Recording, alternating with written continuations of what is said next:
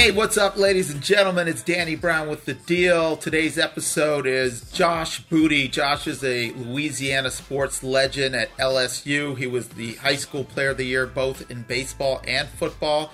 He originally got to be a first-round draft pick by the Marlins, made it to the big leagues, and then decided he missed football and enrolled back in LSU, had a couple huge years there, got drafted in the NFL, played 3 or 4 years in the NFL, and now we get into life after football. He's an entrepreneur. He's got his hands in a lot of startups. He's got a lot of different industries. He's doing a lot of business development. A fantastic guy, a lot of fun. We've had a lot of laughs through the years. So I hope you enjoyed this episode as much as I have.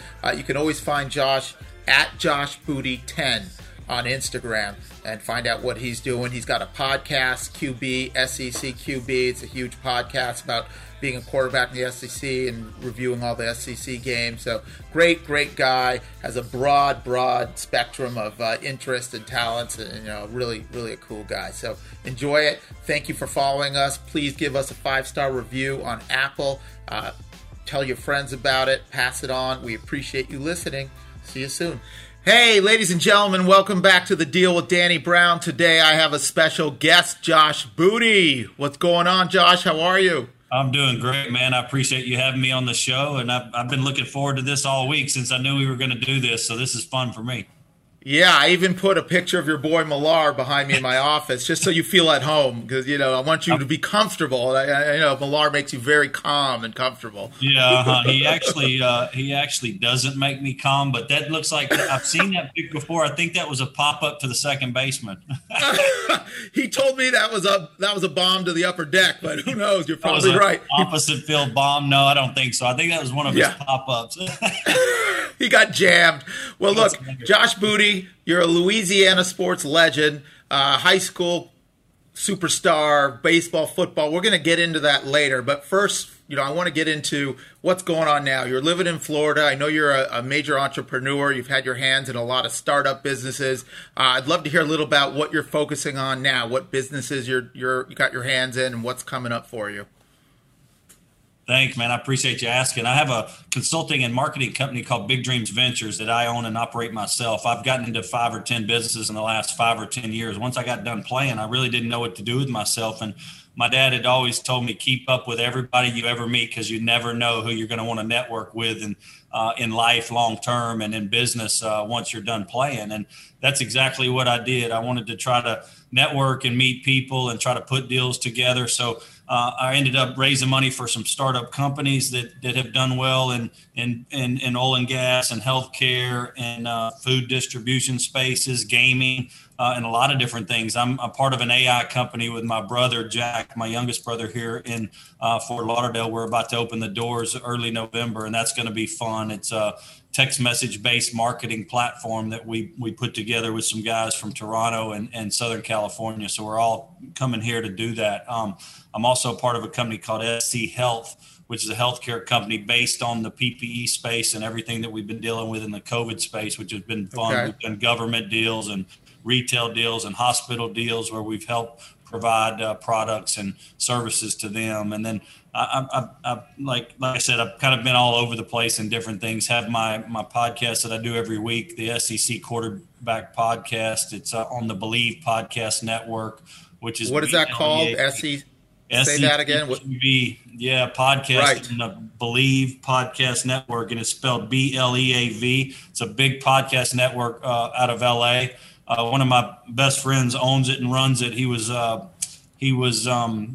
roommates with Matt Leinart at USC and was a pro. Fight on, baby. Fight on, baby. And I'm trying to get Leinart on. He said he was coming on, but I'm trying to get him on here now.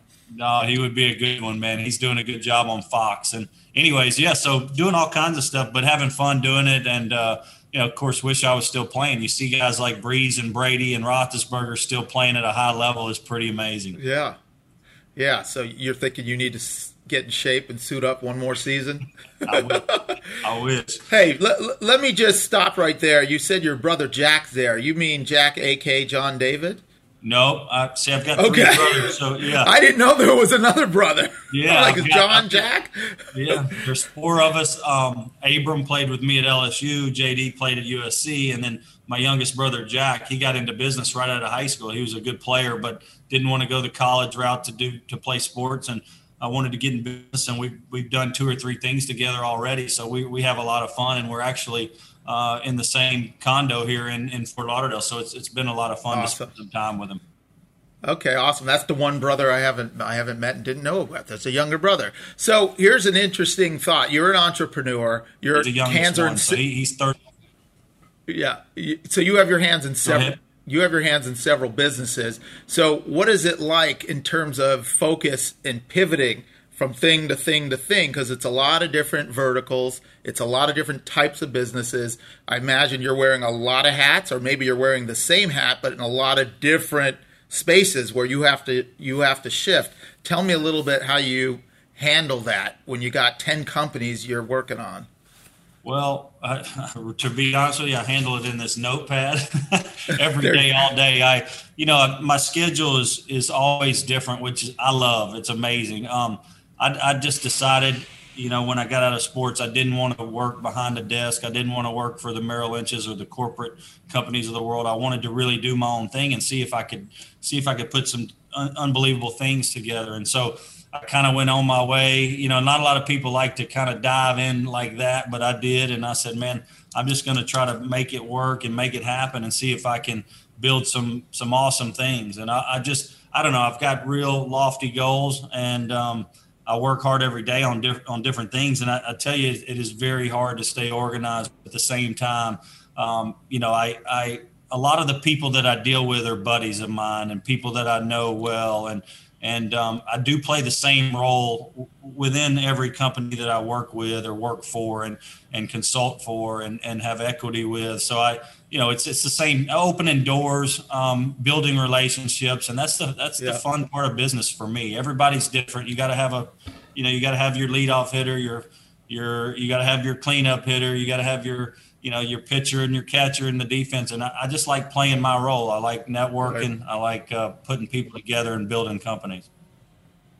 Yeah. So you're a business dev, sales guy, relationship guy, which is really the core to building every business. I like to say, how does that tie into the work ethic and balancing schedule? I mean, from your sports days, did a lot of that time management and focus and endurance, do you think it comes from, a life of sports, your first, 30 years of your life? Oh, for sure. I think, one of the things that, baseball taught me a lot at an early age. When I came out of high school, of course, played professional baseball with the Marlins, and you had to grow up fast. You're on the road. You play night games every night. And you're in a different city. I love to travel, and that's probably because I traveled a lot when I was early and got used to it. But it's like there's no off days. There's no time off. It's like a lot of my calls I do 10 o'clock at night, 11 o'clock at night, 12 o'clock at night. I was on the phone last night at midnight with guys in Dubai. We're trying to put a tech company together, an app together with some guys in Dubai. So it's around the clock with the PPE stuff. It's with China and Malaysia and different companies where you've got to get some of your products from, and you're trying to help people. So, I mean, I think it just, the baseball and the football, both, it's just constant competitive environments. Right. And I'm on my own doing it. So, I've partnered with great people, but I've got to do a lot on my own. And that's the fun part of business.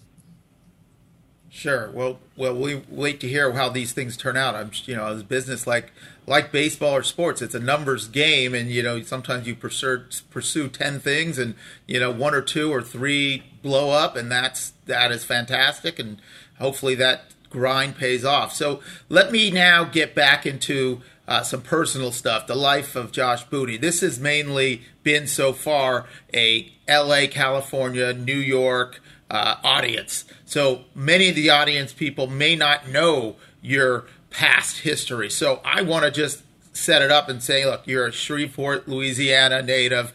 You came from a sports family. Your dad was a superstar athlete, but you were truly a legendary athlete growing up. So why don't we start with how sports was introduced to you as a little kid, how it impacted you, and sort of your stages of youth sports and then getting into high school when you really became a national known athlete. Yeah, my dad, he played college football. My mom was a college cheerleader, so they were both athletic people that, Perfect. they thought about, sports growing up. That's all they, in Shreveport, Louisiana, there's just not a lot to do other than play sports or, I guess work for in the family business or, I lived Fish? in yeah, fishing, hunting. I mean, sportsman's paradise. I mean, that's what people do. And it's whatever season it is, that's what they're involved in. It's like football, baseball, basketball, and track's big down there too. And, there's a lot of speed comes out of Louisiana when you think about, football and the NFL draft and different things. And of course, Yeah. LSU football. But I grew up, that's all I thought about was sports. And I was a baseball player first and foremost. I love Little League. My dad was a traveling slow pitch softball player, but at a pretty high Oh, level. So I would always travel with the team. I mean, I was nice. a bat boy on the team. There was even other kids on the team that became superstars. Vernon Wells, his dad was playing softball with my dad growing up, so we were bat boys together. And it's like, so we grew up a Nice. little different at the ballpark every day, every Yeah. night almost, and then on the weekends all weekend. And I really fell in love with baseball. And but my dad was a college football player, so there's just not organized football. Once you're done, playing college or pro, there's really no organized football. So he got into slow pitch softball, and I fell in love with baseball. I'd shag Yeah. balls. I'd want to be at every game, cry if he didn't take me on the, late night games on the weekdays when I had school. And that just was the way that I just fell in love with sports, man. And couldn't wait to get, if it rained, I cried, games got delayed or rained out, just nowadays kids are playing 80 games in the summer and travel ball. We Right. used to play 15 or 20. So if you got Right. one or two rained out, man, it ruins your whole summer, so, Right.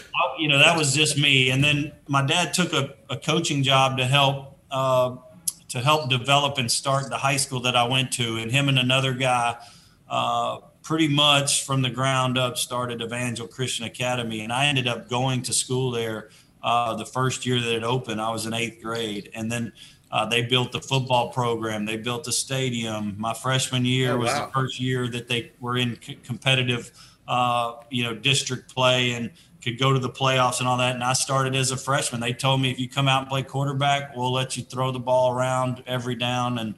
And I did, man. And I ran for my life when I was young, but we got better and better and better, and ended up winning, championships, and which was fun and breaking national records. And I sped through that, but my dad and another guy named Denny Duron there at Evangel Christian, who's still the head football coach and running the program. They started that school and they ended up winning a national championship. And they're always, Wow. USA Today top 25 for 15, 20 years.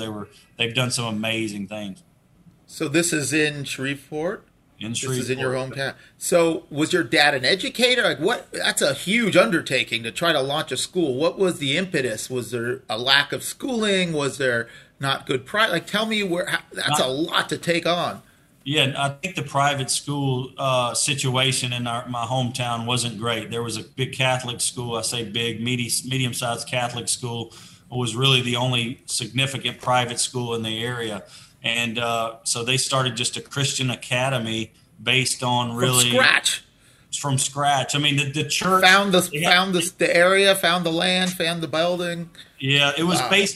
based on a church, on a community church, and Okay. so they used a lot of that background for its beginnings. The first year was a lot of kids from the church that were in middle school and elementary. They ended up coming over to Evangel because it was K-5 through 12, and there was probably 20, 15, 20 people in every class. It wasn't very big. Okay. Tiny. Real tiny, yeah, real tiny. It still is tiny. There's probably only 100 people in each class still, but it's Right. always been tiny. But they built a real football program, and then people started coming. And I mean, we Got played it. in front of crowds of 40, 50,000 people. I mean, crazy football crowds. Wow. But we went from my dad, and then went from really not having 25 kids on the team the first year to winning a national championship in 10 years, which was pretty amazing. But they had a lot of good guys around, a lot of good football coaches, a lot of NFL guys would come through. Shreveport's known for football. Terry Bradshaw, my dad graduated from the same high school, got coached by the same guys. I mean, it's just Wow. there's a real big time football environment there. And they tried to duplicate a lot of that and bring it all into a Christian environment. And it just skyrocketed. And the next thing you know, they were, winning titles every year, which was pretty cool. Incredible. That is an incredible experience. So you are a new student, your dad's running the school, and you, as a freshman and a young guy, you became, I assume, the star young player. For those of you that don't know, but you became the National Player of the Year. Were you Player of the Year both in baseball and football? Or was it just in several publications? I mean, like the USA Today, I was first team, super prep or whatever, the USA Today first team All-American, and I was MVP of the football, but I wasn't of the baseball. So, but I think Gatorade, I was baseball, or Sporting News, I was baseball, but not in the USA Today. And that was the most significant, I think, of all of them. I graduated same year as Peyton Manning out of high school, and he won Gatorade Football Player of the Year, and I won USA Today Football Player of the Year. So, there's several publications. It just depends on who you like looking at. Yeah, but that gives everyone an idea. It was you and Peyton were the quarterbacks of the year. So that said, this is the next transition. So coming out of high school, obviously you were recruited highly in both sports, but you became a first-round draft pick for baseball, 5th pick by the Marlins, right? Yep. And you had to make a decision. So I'm sure as a high school senior, I'm really curious. Can you walk us through the mindset of you and your family at that age trying to decide, hey, look, I have 2 great opportunities here. What made you lean towards the cash money? Was it the cash money? I mean, I grew up a coach's kid. I mean, I loved baseball too. So I love both sports. Football was probably more fun at the end of my high school experience because, Friday Night Lights, just a lot more people come to games and hear about it. And then, LSU cultural experience. It's a cultural deal. And high school baseball is just not the same, even though it was so much fun. I signed with LSU to play football and baseball. And the reason I wanted to go to LSU was they were national champions the year before in baseball in the College World Series. Yeah. And Skip Bertman was there, amazing program. Is that Todd Walker, dear? Todd Walker was in my draft, and I grew up with Todd, actually. Shout out to Todd Walker. We've got to get him on, too. Yeah, he's old Red Sox. I saw him last week at the Louisiana Hall of Fame sports golf tournament. Oh, that's right. That's right. I actually dated his sister in high school, but he great guy, great family. His brother Mark played football at LSU when I went back. But long story short, I guess I when I got drafted, I had to make the decision to go to LSU and play both or sign a pro contract. And my agent at the time, Jeff Morad, wonderful guy, big time sports agent, a part of Lee Steinberg and Morad. Yeah, they represented everybody. Steve Young, Drew Bledsoe, Warren Moon, Troy Aikman. I mean, Manny Ramirez, Will Clark. I mean, all these guys growing up that were the biggest names in sports. And so I wanted him to represent me. And he actually represented Todd the same year we came out of the draft the same year. So Todd and them had won the national championship at LSU, and I was going to kind of replace him and as an infielder on the LSU team and play football too. Well, when I got drafted 5th overall, Morad had me positioned to go to the Marlins because they were a new franchise. Wayne Huizinga had a bunch of money, and they didn't have a lot of prospects in their farm system. And he said, "We'll get you up up through the system fast, and you'll make the bigs quick." And so I'm like, man, I can't pass this up. I love South Florida. Who doesn't? And then Wayne Huizinga is a wealthy owner. They don't have a big time minor league system going yet, and I can flow through that quickly. Yeah. And then I got a record signing bonus. So I'm like, I got to go do this. Yeah. I couldn't not do it. Right. No brainer, sort of a once in a lifetime opportunity, and you got to go for it. So you sign for big money. Young kid, obviously that's life changing. Then you go to the minors for the minor league grind. Doesn't matter how much money you sign for. You're going to where was your rookie league? What kind of town were you in? I went to Elmira, New York, in the New York Penn League, and it's a college league. So I was coming out of high school, never hit with a wood bat before. I'm facing, guys that pitched 3-4 years in college or had been in the minor leagues for a year or so. So it was very difficult at the beginning because I just didn't really know how to hit with the wood. I mean, nowadays these kids, like I said, they play so many games in the summer, perfect game guys. They play with a wood bat since they're 15. We didn't do that. And so it was very difficult the first year or so, just because I was learning how to hit it really good pitching for the first time. And then, I went from Elmira to A ball to King County, which is regular A ball. Then I'm, Portland, Maine, Double A, and every year I went up a level really quick. And these guys can really play, even at Double A. I mean, these guys understand what they're doing, and it's every day. And that was a difficult part in the beginning. I started doing better at the end, hitting or better kind of after a year or so, but defensively, I felt like I could play in the big leagues from day one. And, guys like Jim Leland, who was the manager of the Marlins at the time, were like, you can play for me because you can play defense, and then what you're hitting will come, So I kept kind of going at it with that mindset as an 18-year-old kid, is let's just play great defense and the hitting will come. And it usually does for a lot of players like that.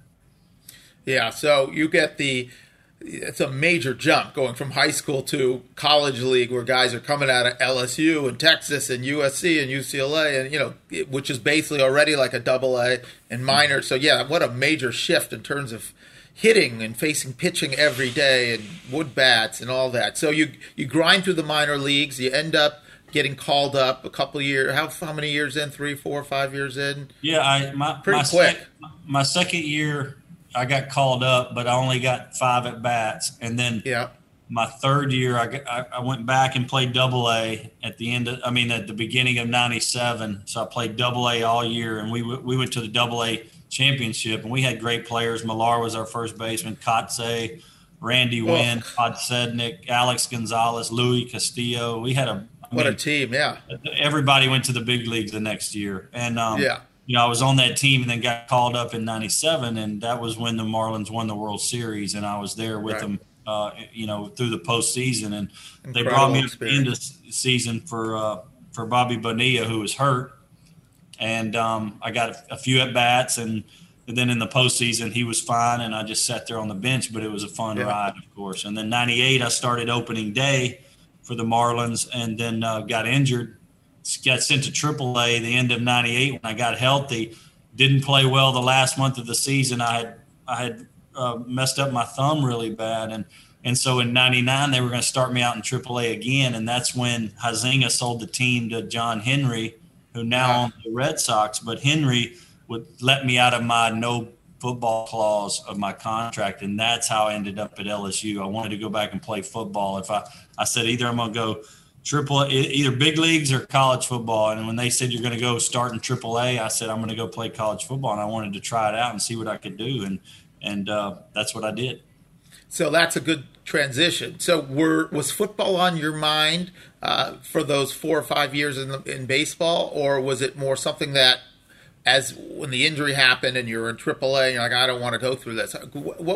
Tell me how that all developed and how you made that decision, because here you are, a young player on at big league level, going down to AAA, but you're clearly right there. To walk away from that to go back to start football. Tell me how you came up on that decision.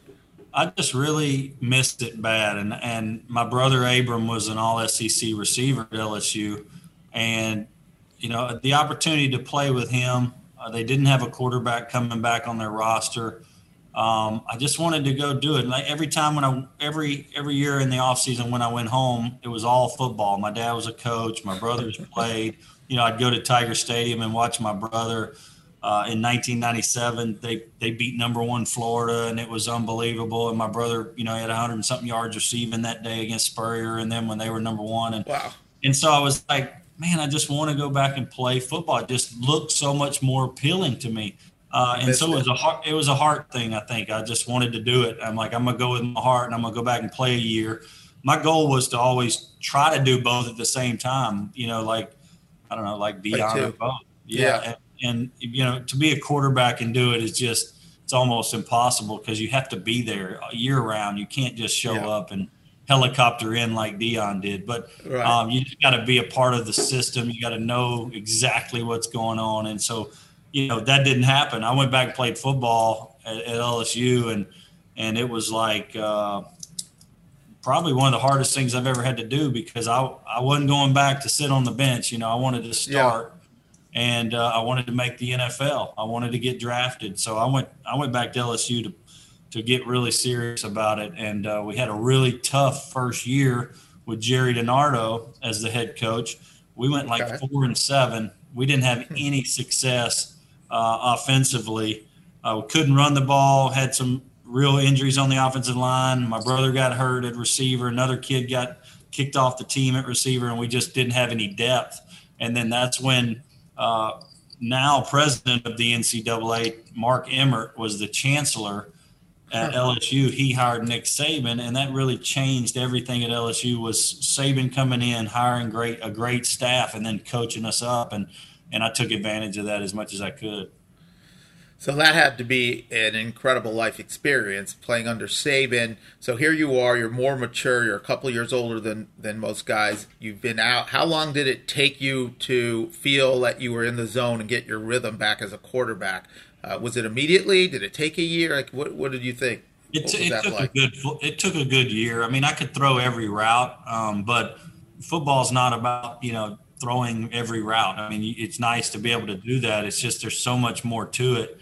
LSU was always a run first team. I was always under center, backfield, 2 tight ends. Like, I grew up in the spread, 4 or 5 wide receivers, shotgun, slinging it around nonstop, like go, go, go, go, go. Like you see some of these teams today.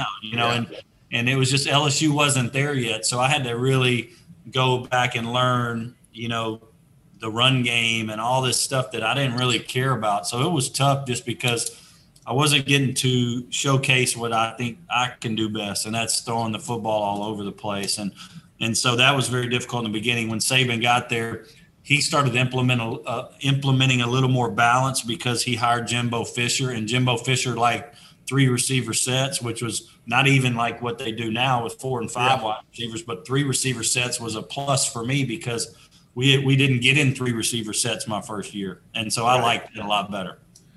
Right. So this is really interesting. Saban, Jumbo Fisher, I mean, these are legendary coaches, legendary leaders of men, influencers. Anything that stands out to you as things that you've learned from them, things that have stood out that you've taken with you, nuggets that you can share with us? Because, I mean, these guys are, some of the best to ever do it. They are, man. They're hard-nosed. They're detailed. Everybody always talks about how detailed Saban is, but he really does get to a whole nother level. And, it's just putting the hours in, but it's quality hours. It's not, it's quantity and quality. It's crazy because he doesn't require sleep, and he'll tell you that I need 3 or 4 hours of sleep a night. And I'm getting 18, 20 hours in when everybody else is getting, 10 or 12. And he says, so I'm going to beat everybody's ass that way because no one can put in as much as I can. So he has that pro mentality, in college. And a lot of those college coaches don't put in as much work as the NFL coaches do. And I think because he was at the NFL level and came down and he's military in his thinking, I think he just absolutely pushes everybody, in the building. And whether it's, him and his staff recruiting, or he coaches his coaches as hard as he does his players, even on the field. So he would rip Jimbo Fisher like he would rip us. And Jimbo was a young offensive coordinator at the time. And I think everybody in the building is just kind of, scared of him to a certain degree. He was a little fear. Yeah. He is a commander in chief. And that's what's made him so good, man. He works nonstop. He knows what he's doing, though, and how he can apply that work in special ways. And recruiting is a lot of it at the college level. Yeah, I can't imagine. How does that guy not sleep? How do you have any energy if you sleep 2 or 3 hours a night? Is he downing espressos all day? They would do 5-hour energies, right when it first come out. They were always drinking coffee. Jimbo loved coffee. But Saban's the same way. I mean, they're just workaholics. You got guys that are, you got, people in life. It's like you got workaholics. You got people who kind of lazy. They're like extreme workaholics. Extreme workaholics, man. And they love what they do. And they hate losing. It would be super competitive in a practice because Saban ran the defense. Jimbo, of course, ran the offense. And they were both going at it even talking trash to one another during the 2-minute drills and stuff like that, or you can't do that, or, slapping each other around a little bit. They were both young coaches and they just wanted it really bad. And that's what we all saw. And you feed off of that, right? So, yeah, incredible. That's a true lesson in needing to be competitive, needing to be, energized, wanting to give whatever it takes to win. I mean, those guys are the epitome of not wanting to lose and just being so committed to winning that they'll work and work and work and won't sleep. Of course, I get it. If anyone's like that, they must love what you do, because you can't be up all day and night if you're not in love with what you do. Even if you're a naturally wired person, you're going to run out of gas. But obviously, they love it. What an incredible place to be. I didn't even remember that Jimbo Fisher was there too. And these are two guys that are at the highest level of coaching of all time. And wow.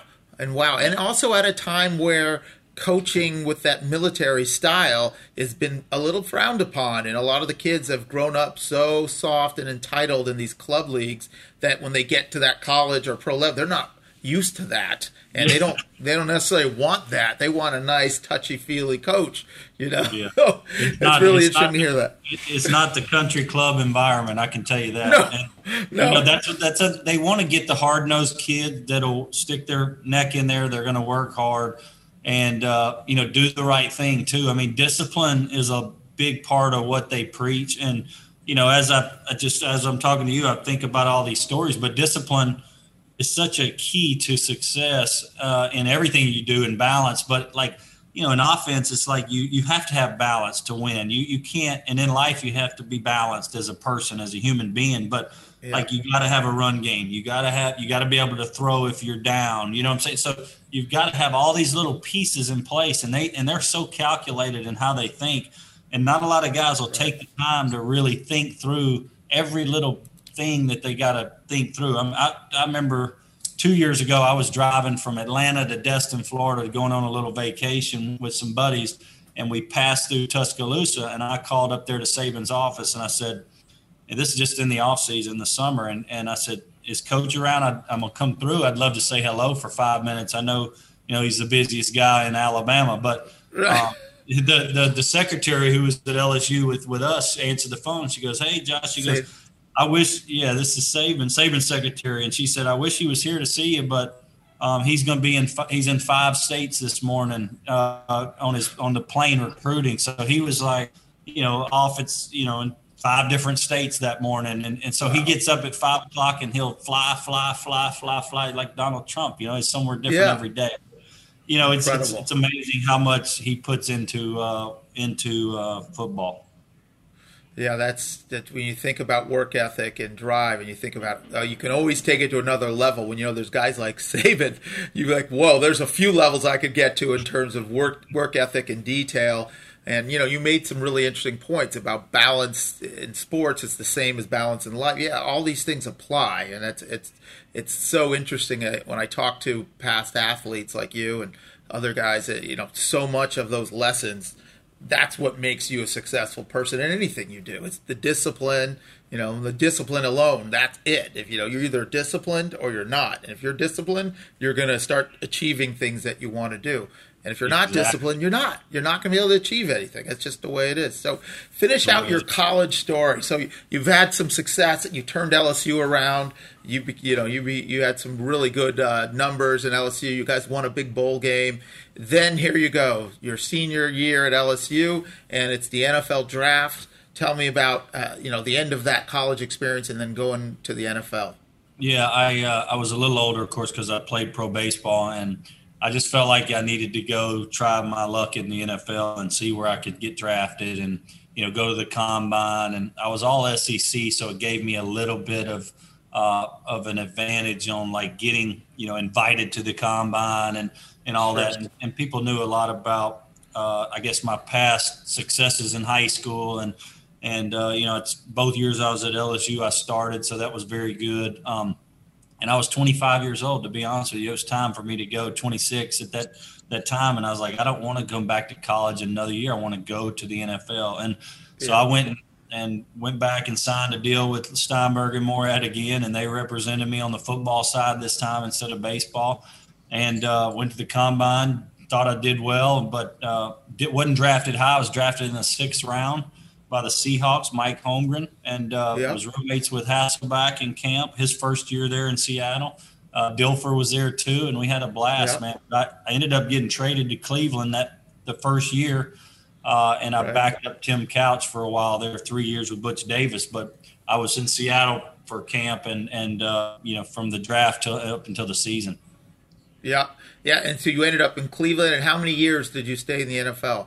I was there in Cleveland for 3 years, and Butch Davis got fired. We all got kind of cut or released, and they brought in Romeo Cornell, and it was a different team, different staff the next year. I was there with Bruce Arians was our offensive coordinator, and Todd Bowles and Chuck Pagano, and we had a great staff.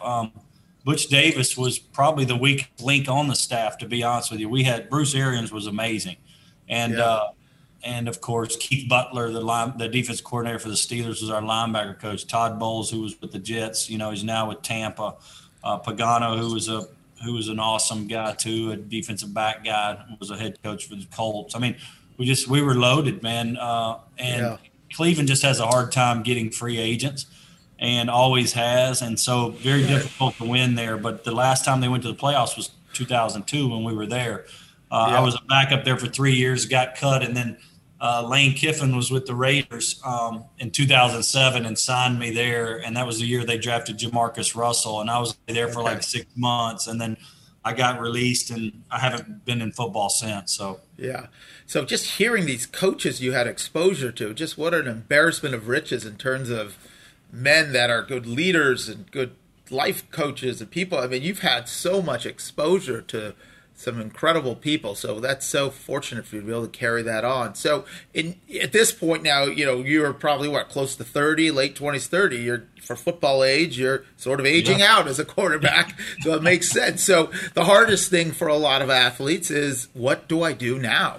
I've been an athlete, I've been totally focused, I've been in the zone since I've been 10 years old or younger, and it's all I've known, it's all I've done. And it sounded like you had some good guidance by your parents and your coaching to look at the bigger picture, look at networking, look at all the people because the rest of your life is going to be based on those connections. So tell me a little bit about life after sports, and what that transition was like for you, and and then starting your life as an entrepreneur, to get back to that.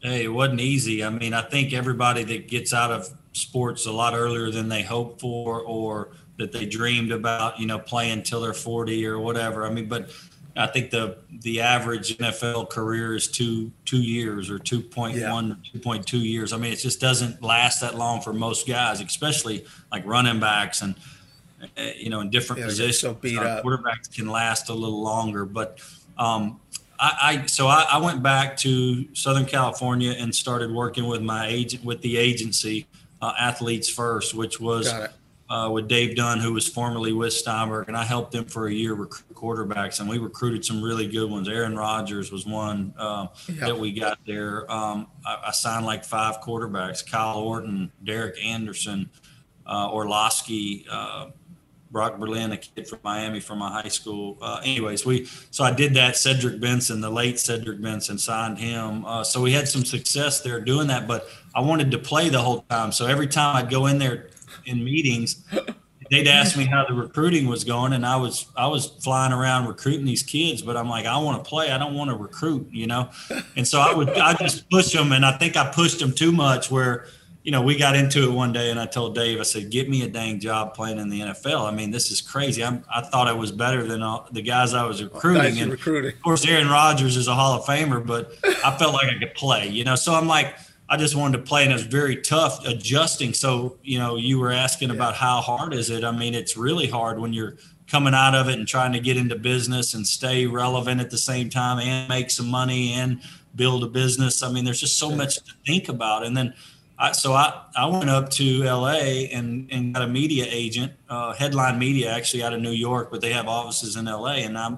And I started working for Fox and ESPN Radio, did a show with Chris Myers on the weekends up at Fox Sports Radio in LA. I started doing that and got into the radio stuff or TV stuff as much as I could. I did Pros versus Joes. I did all kinds of stuff back in the day. And he was even on some TV shows, on soap operas. I mean, it was funny. I was just trying to do whatever I could, just have fun in LA and seeing what would pop. And then I got a call from a buddy of mine in Louisiana about putting a healthcare deal together and doing some biz development for them and having ownership in the company. So I flew down to Baton Rouge, met with the guys, and I'm like, it sounds good. I mean, they were talking my language. We were going to make a bunch of money and put a business together. And so I did that. I ended up selling out of that like 2 years later and got into a different business. And then it kind of just snowballed into all kind of different things. But it was a hard adjustment in the beginning, that's for sure. Yeah, and I think a lot of people that didn't play at that level, from the outside looking in, can't understand why it's so traumatic and so challenging for athletes. But that people don't realize that your mindset and your passion and everything for so many years is so focused on competing at a high level. That's all you can think about. And when it's over, it's boom, it's over. Even if you felt that you were still in your prime, you still were thinking, well, I still want to play. I still have a handful of years left. So you got that going. Then you got, what is this business world I have to do? And you're doing the business, you're doing the sports business. So you're exposed to your old life and you're really seeing it. And you're going, wait a minute, I'm not ready to give it up. And it's just so challenging on every level. And you've been making all this pro money, big league money. And now you're getting into the business world where you're not making money unless you start building a business, which takes years and time. And you're used to having income coming in. It's a complete earthquake in someone's life. But look, you've done so much now as an entrepreneur and as through your sports career. I'd love to hear, are there any lessons you've learned, or are there things that you would look back now, knowing what you know now, would you have done something differently? If there's young guys coming out of pro ball, that are thinking about, what do I do with my life? Would you have advice for them? I mean, I let you take this ananywhere you want. I just would love to hear your take on all that. I think one of the things I was thinking about when you were talking was that, to be, to be more well-rounded is so significant, because a lot of kids, like you say, they put all their eggs in one basket. It doesn't work out. There's an injury. They get homesick. There's all kinds of things. I tell this story all the time. In the minor leagues, there's a lot of players that you could take that never made the big leagues, that you could go take and play Derek Jeter and A-Rod and all these guys that they're going to make the Hall of Fame or were all-stars. And half the time they could beat their butt. You know what I'm saying? Because one reason or another, they just didn't make it. Maybe they were homesick. Maybe they got missed their girlfriend, or got someone pregnant, or they got into drinking or drugs or alcohol, or maybe they had to go home and work because their parents got laid off. I mean, there's just all kind of reasons that these guys don't make it, and you have to work up the ladder too. And it's time, it takes a lot of good timing, and it's time consuming. I mean, there's just all kind of reasons. So I guess that's the first thing I think about is, like, there's a lot of guys that never made it that are better or just as good as the guys that did make it. And they have to go home and start working and provide for their family and do their own thing. And I think the best thing for a young person would be, you're not guaranteed pro sports, right? You can go at it, but you still got to be on good teams. You're only as good as the people around you in football. I mean, you got to pick and choose wisely where you go to school. Just so much that goes into it, but the more well-rounded you can be.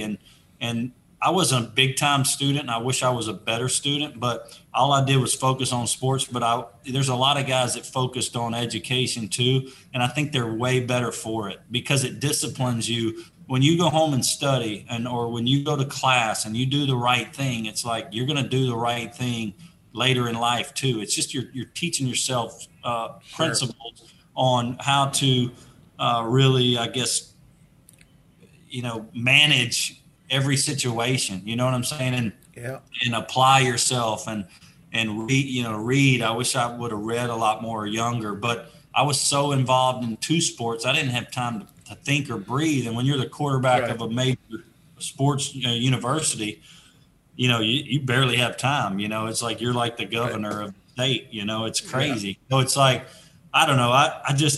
I would tell people young age, you're not guaranteed pro sports. Go at it with all your might, but also, develop some other skills, get well rounded, and you can still practice just as hard as everybody else, or practice even harder than other people. You just have to apply yourself in the downtime and at night and different things like that, and choose things that will help you become a better person and not just have fun, outside of sports. That's fantastic advice. That's just pure wisdom, pure, timeless values. And, that makes, it sounds so simple, but it's the difference in everything. And I love that you shared that. I just think that is, when I hear successful people talk about things, I love hearing that, thinking back to their younger days and being more disciplined, even with stuff like school. It's like giving you reps, and it's building your brain muscles and your endurance for doing whatever you're going to do in life. And I love that. So thanks for sharing that. So let me get into a couple fun things before we wrap up. One, how did your brother John David Booty get to USC? Thank God he did. Fight on! I'm an SC alum.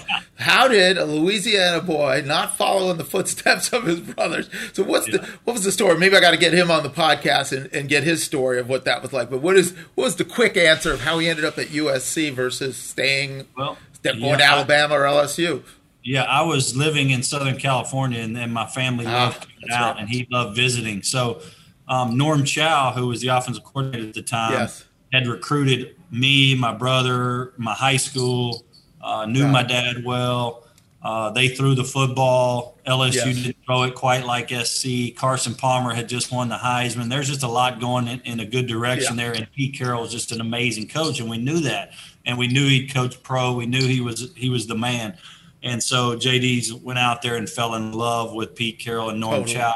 And Carson had just left, and he liked the guys like Leinart and Brandon Hance and Matt Castle and Michael McDonald, the guys that were in the locker room. He just loved those guys. He's like, man, this is where I want to be. He just felt like it was home, and he didn't want to really play at LSU. He wanted to do something different, and it was always going to be Miami, I think, or USC, and USC was the hottest at the time.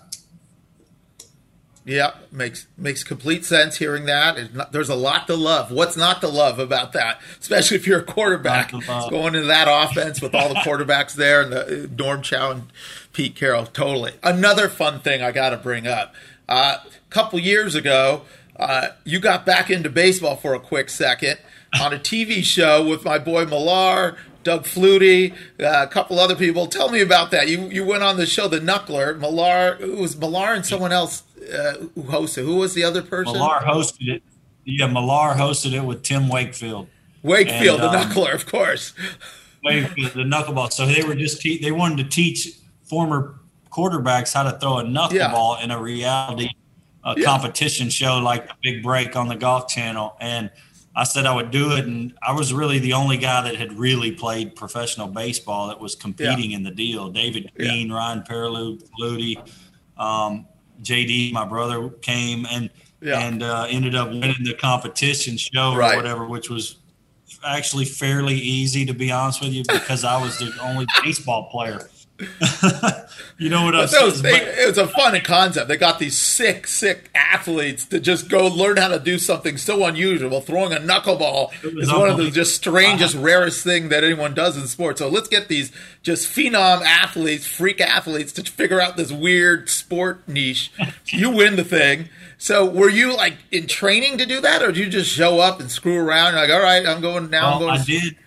We had like a month before we went to Dodger Town, old Vero Beach, old Dodger spring training ground. That's where we filmed the show, and that was like a 9 or 10 day deal. But I had like a month, but my arm was always in shape because I trained kids and my nephews and stuff like that throwing, and so I was like, my arm was in decent shape, but I'm like, these guys' arm aren't going to be in shape either, and so I just went out and threw long toss for like a month, and then I fiddled with it.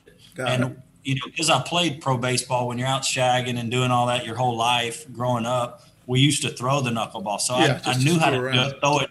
I knew how to throw it a little bit.